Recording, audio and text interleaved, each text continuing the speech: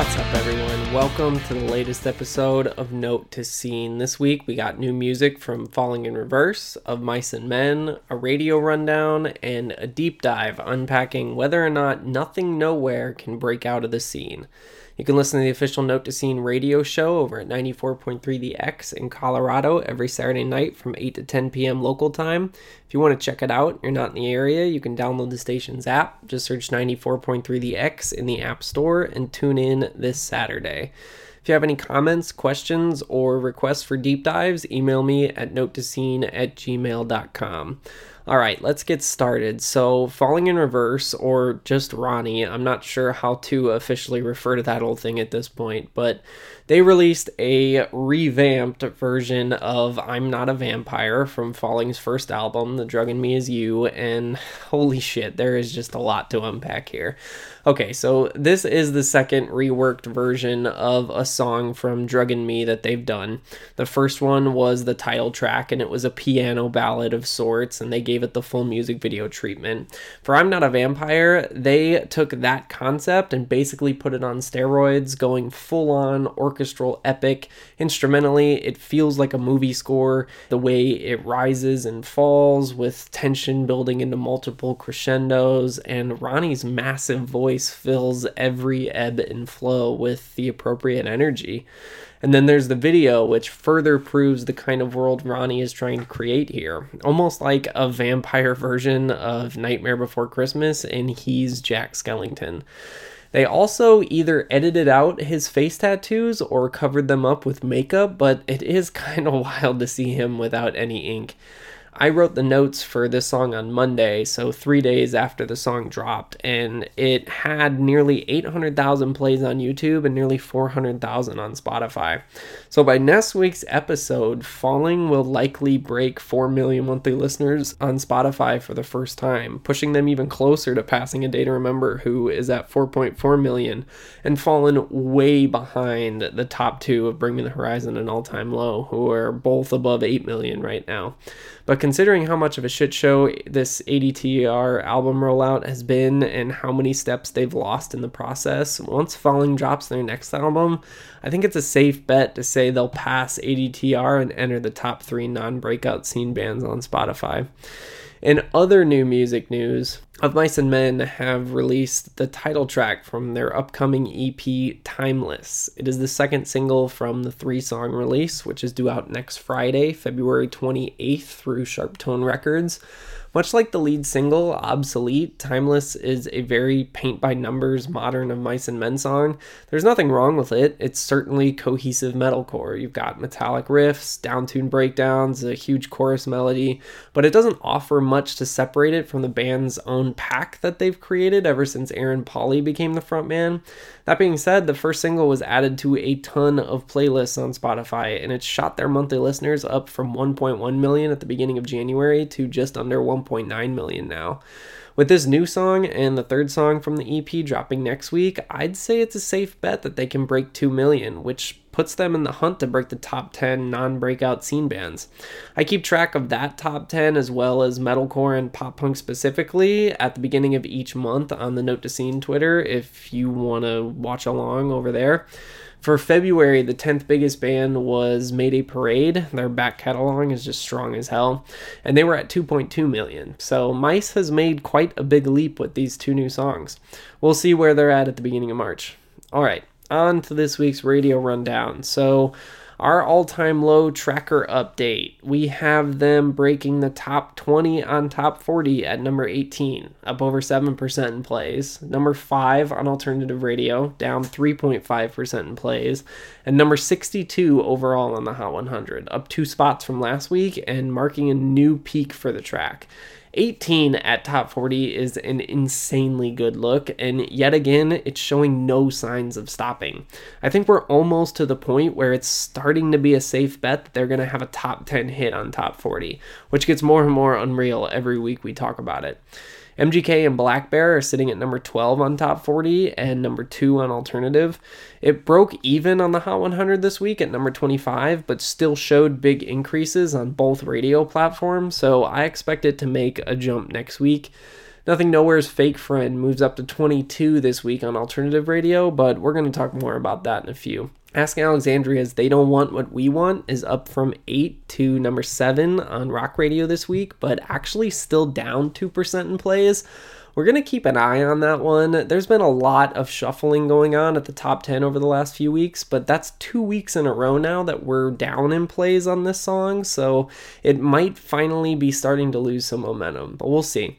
Bring Me the Horizon's Teardrops is up to number 12 and up nearly 7% in plays. Knocking on the door of the top 10, that's exactly what we like to see. And finally, Architects Animals is up to the top 15 and up 9% in plays this week. Just over 1 week till the new album drops, and I cannot wait to start their deep dive next episode. But first, we have this week's deep dive. So this is by far the newest band or act in general that I've done on a dive so far. But as much as I like the nostalgia dives, I really like keeping things as current as possible. Nothing Nowhere has been really interesting to watch over the last 4 years or so. A peripheral product of the SoundCloud rap movement, but came up through the scene, which, as we've seen, has been the opposite of a recipe for success. But despite a few stumbles, Nothing Nowhere has continually taken steps to whatever that next level was. And now he's gearing up to release a new album on a major label during the biggest moment of his career. Can he actually build up enough momentum to break out of the scene? Let's break it down. So Nothing Nowhere is Joseph Mulherin, a 28-year-old Massachusetts native. His musical career began in 2015 when he started uploading songs to SoundCloud under the name Nothing Nowhere. He dropped his first album called the Nothing Nowhere LP in June of that year. The record was pretty similar to what Lil Peep was doing around that time, although I trace back both of their timelines, and I believe Joe was actually officially releasing music before Peep was. But it was very lo-fi 808 bass tracks led by these wistful, elegant guitar licks and Joe's melodic vocal delivery. He doesn't directly rap much at all on these early songs, while Peep had more of a flow to his melodies. Joe didn't really develop his until later. But listen to this Peep song off of his first tape from September of 2015 called The Way I See Things. This is one of my favorite Peep songs of all time. I got a feeling that I'm not gonna be here for next year. So let's laugh a little before I'm gone. I've been dreaming up this shit for a while now. Got me high now. She don't love me, but she's singing my songs. I don't feel much pain. Got a knife in my back and a bullet in my brain. I'm clinically insane. Walking home alone, I see faces in the rain. And here's Don't Mind Me off of the first Nothing Nowhere album, which came out just a few months before that Peep song.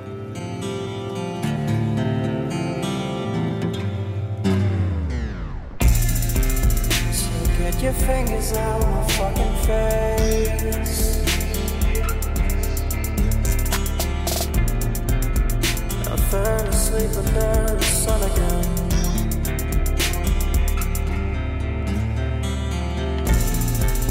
My heart's as cold as it has ever been.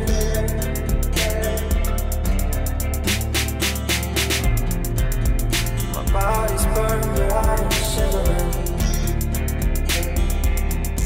So after this, Joe dropped 2 EPs, Bummer later in 2015 and Who Are You in 2016.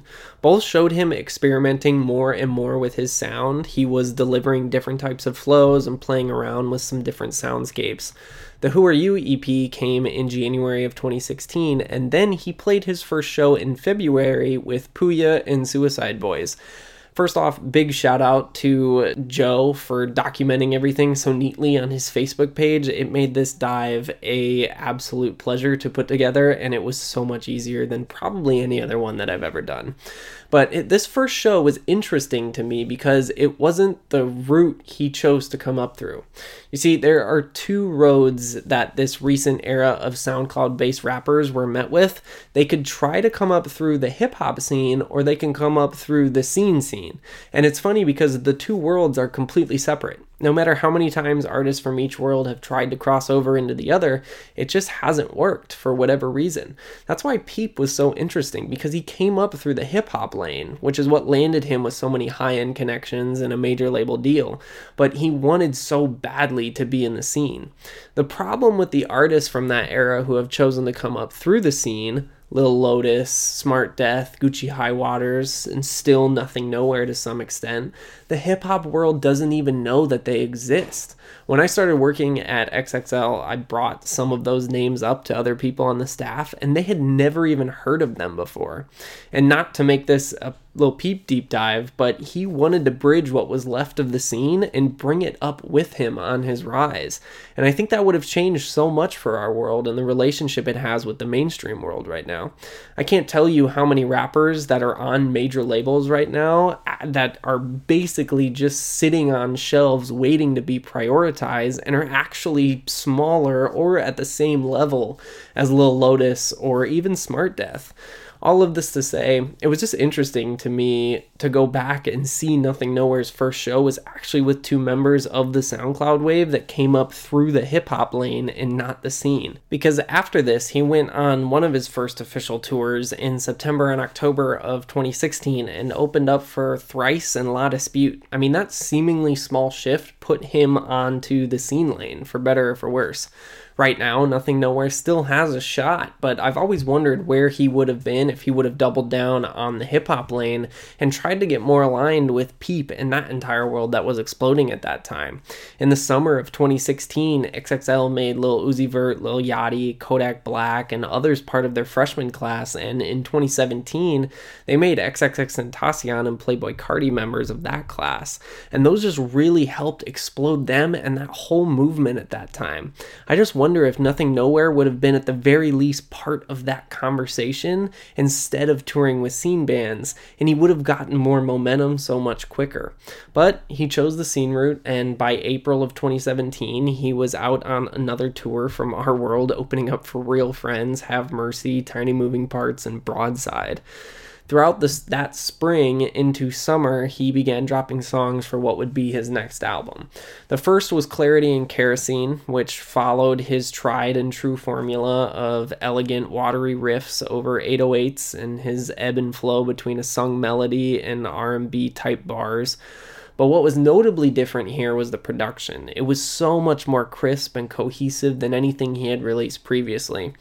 Next came a song called Hopes Up with the king of emo himself, Chris Carrabba, and to a lot of people in and out of the scene, this was seen as a bit of a passing of the torch moment. It was a king from yesteryear giving the cosign that this sound is emo's future.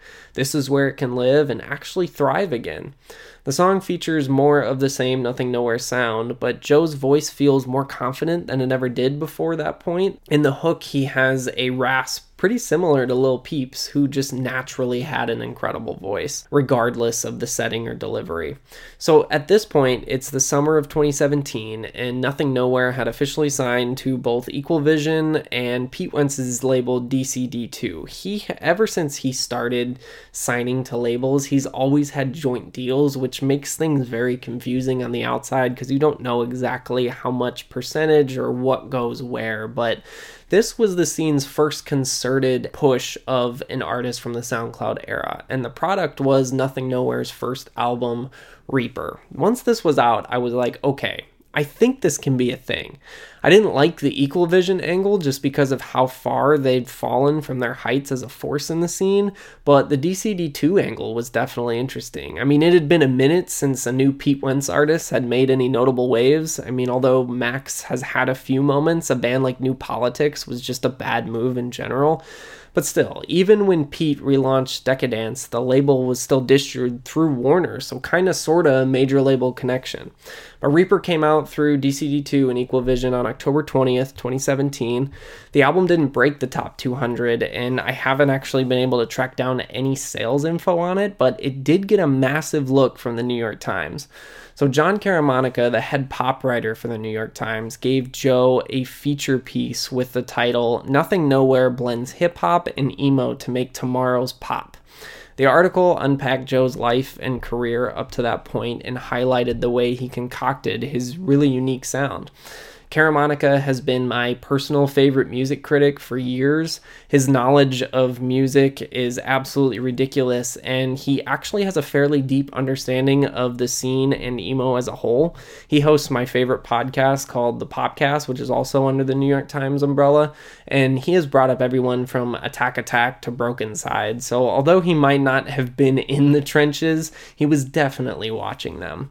So this feature was a big look, but then John went and made Reaper his #1 album of the year in the New York Times year-end roundups for 2017. I think Reaper was a very solid record. The production on it was fantastic, and I think the song Scully is top 5 Nothing Nowhere songs all time. The hook just cuts like a knife, and the music video was perfect for his image, having his face painted in a super detailed skull outline and him driving a hearse around. I wish they would have leaned more into it and had more content with him with that skull paint. But Reaper came, and by the point it felt like it had unfortunately fallen out of the conversation, another new Nothing Nowhere album was coming out, not even 6 months after the release of Reaper. But this time, the release was coming out in Fueled by Ramen, which was a pretty big head turner. Fueled by is a completely different league than Equal Vision. The label announcement came in February of 2018, along with the title track Ruiner as the lead single. It was another lo-fi track with a fairly decent hook, but the real magic came a few weeks later when the second best Nothing Nowhere song of all time dropped. Hammer. So Hammer came out on March 2nd, and it was the first moment when it felt like Joe was really firing on all cylinders. It followed his same usual formula, but he found a groove vocally that he hadn't hit before. The hook is pure ear candy. When this dropped and he was on Fueled By, I was like, okay, let's fucking go. I think we've actually got something here. The full album dropped on April 13th and did about 2,000 units first week. So obviously nothing huge. I mean, barely a blip on the map altogether, but the songs were starting to come around. With 2 albums in basically 6 months and a fairly solid collection, the future looked bright as hell for Nothing Nowhere. Heading into the spring and summer of 2018, he landed slots on both Reading and Leeds and Lollapalooza, but in the spring, he was forced to cancel the remainder of the headlining tour he was on with Lil Lotus and Shinigami when he was diagnosed with chronic laryngitis and a hemorrhaged vocal fold filled with blood.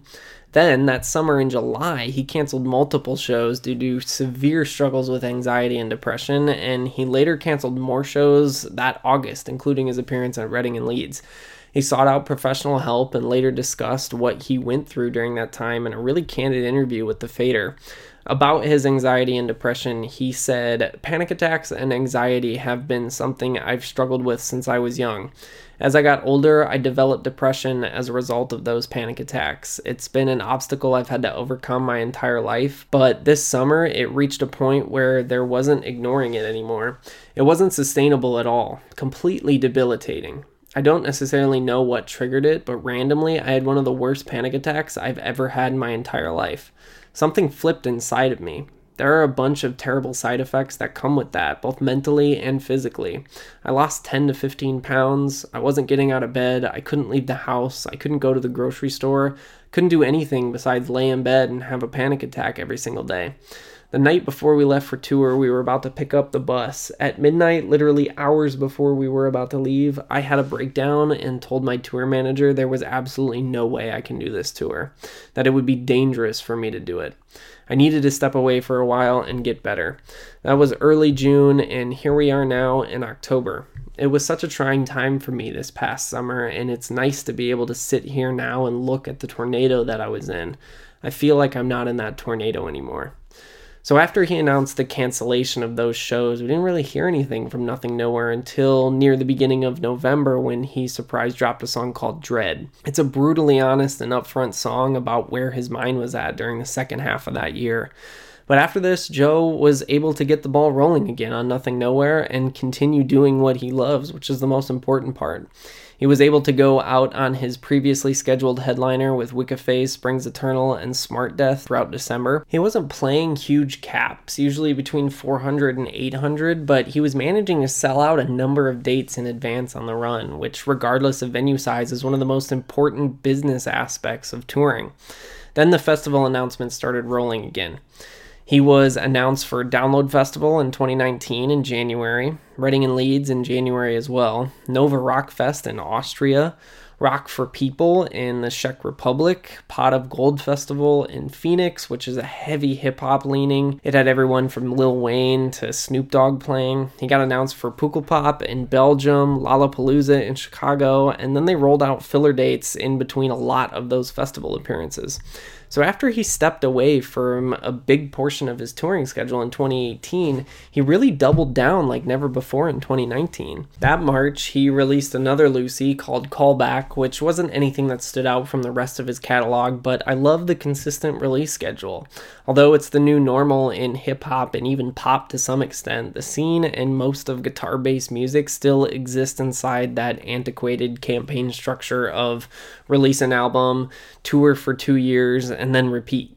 So he spent the summer doing the festival campaign. In September, he opened a tour for Grandson. Grandson is like this proto 21 Pilots dude that is just rooted a little further into the rock world than anywhere else. I actually interviewed him in 2018 and really thought he was onto something. He's got a bit of a joint fueled by ramen and Electra deal. I'm not exactly sure what the terms of that are, but he had a song called Blood Water take off in 2018. It's got over 260 million streams on Spotify right now, and he's got another song called Dirty that is starting to make some notable noise on alternative radio. It just broke the top 10, and it actually looks like it's a pretty safe bet for the top 5. But I never cover him just because even though he's on Fueled By, that's literally his only connection to the scene. They haven't tried to push him to what's left of the scene, which is a good move, honestly, and he doesn't have any past band ties like, for example, the dudes in IDK How. But so Nothing Nowhere opened for him on a North American tour in September and October of 2019.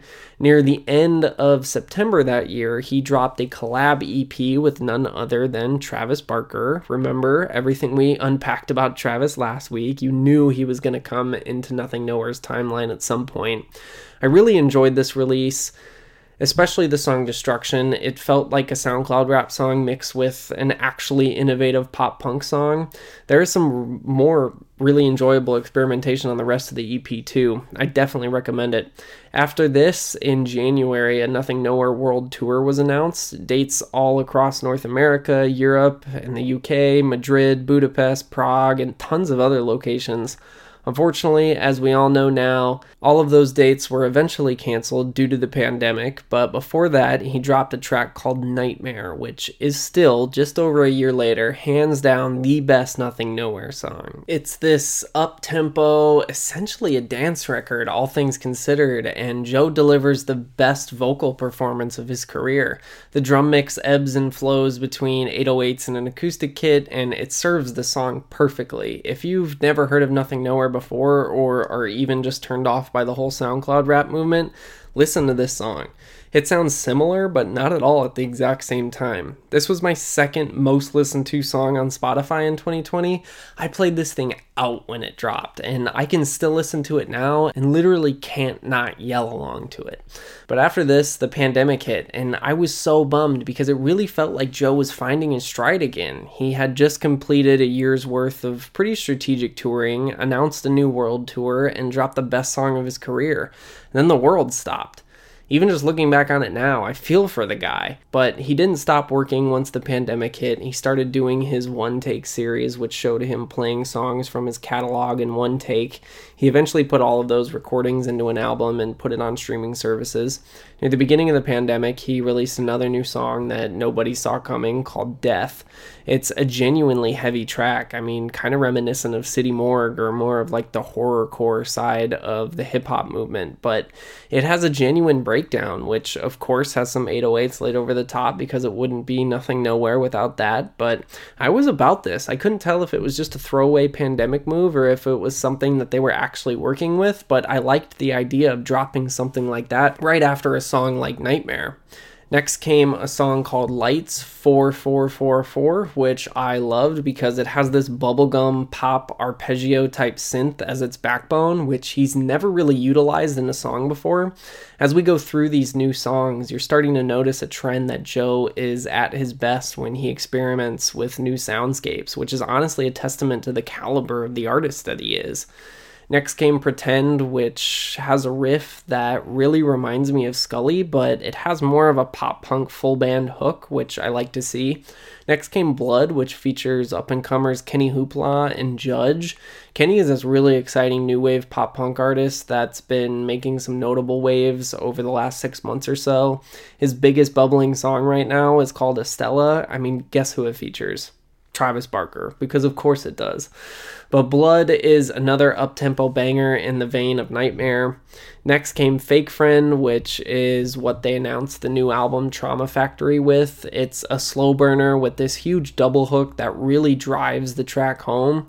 As you know, this is the one we've been watching on alternative radio over the last few weeks, and most recently he dropped a single called Upside Down this past Friday, which starts off as an old school Nothing Nowhere song, but then this rhythm section kicks in and it gives the song such a pep in its step. On first listen, I definitely wasn't expecting to like the song as much as I did by the time it was over. But that brings us to current day. Tomorrow, Nothing Nowhere will release his fourth full-length album, Trauma Factory, through Fueled by Ramen and DCD2. He currently has 1.6 million monthly listeners on Spotify, and the single Fake Friend is sitting at number 22 on alternative radio, marking a steady climb over the last few weeks. So, can he break out of the scene? First off, let me just say that there is absolutely no denying this kid's talent. He knows how to put together the math behind a genuinely good song and can do so across multiple genres and soundscapes, most times even combining different worlds into hybrid sounds. Second, the team he has is ready to stand by him and push till the end. Johnny Minardi has been with Joe since the wheels for the Equal Vision signing started turning, and he's helped execute this plan that's been years in the making. If you would have asked me if Nothing Nowhere could break out of the scene a year ago, I would have told you no. I actually tweeted it when Nightmare dropped, and Johnny responded basically saying, don't count him out yet. And here we are a year later. Nothing Nowhere seems to be about to drop the best album of his career, and he's getting not only his first radio play ever, but he's starting to snowball momentum on alternative radio. They skipped over rock radio, which is a fantastic move and what I wish a lot of scene bands did 3 or 4 years ago. At this point, there's still a long way to go and a lot of steps still need to be taken, but they've taken quite a few in the right direction over just the last year. And I think as this year goes on and the world slowly opens back up, those next steps are going to be taken. To me, it's still a long shot, but a lot of things in general in the industry are changing right now. And by the time 2022 hits, we're going to enter a brave new world, and Nothing Nowhere might just be one of the many that will come out on top of it. Thank you so much for listening to the show this week. Next week, we have part 1 of our Architects Deep Dive. If you have any requests for deep dives, email me at notetoscene@gmail.com. You can subscribe to the show wherever you listen to podcasts. Follow Note to Scene on Facebook, Twitter, and Instagram. If you enjoy the show, please drop a review on iTunes. I'd appreciate it very much. Until next week, stay safe, and I'll talk to you soon.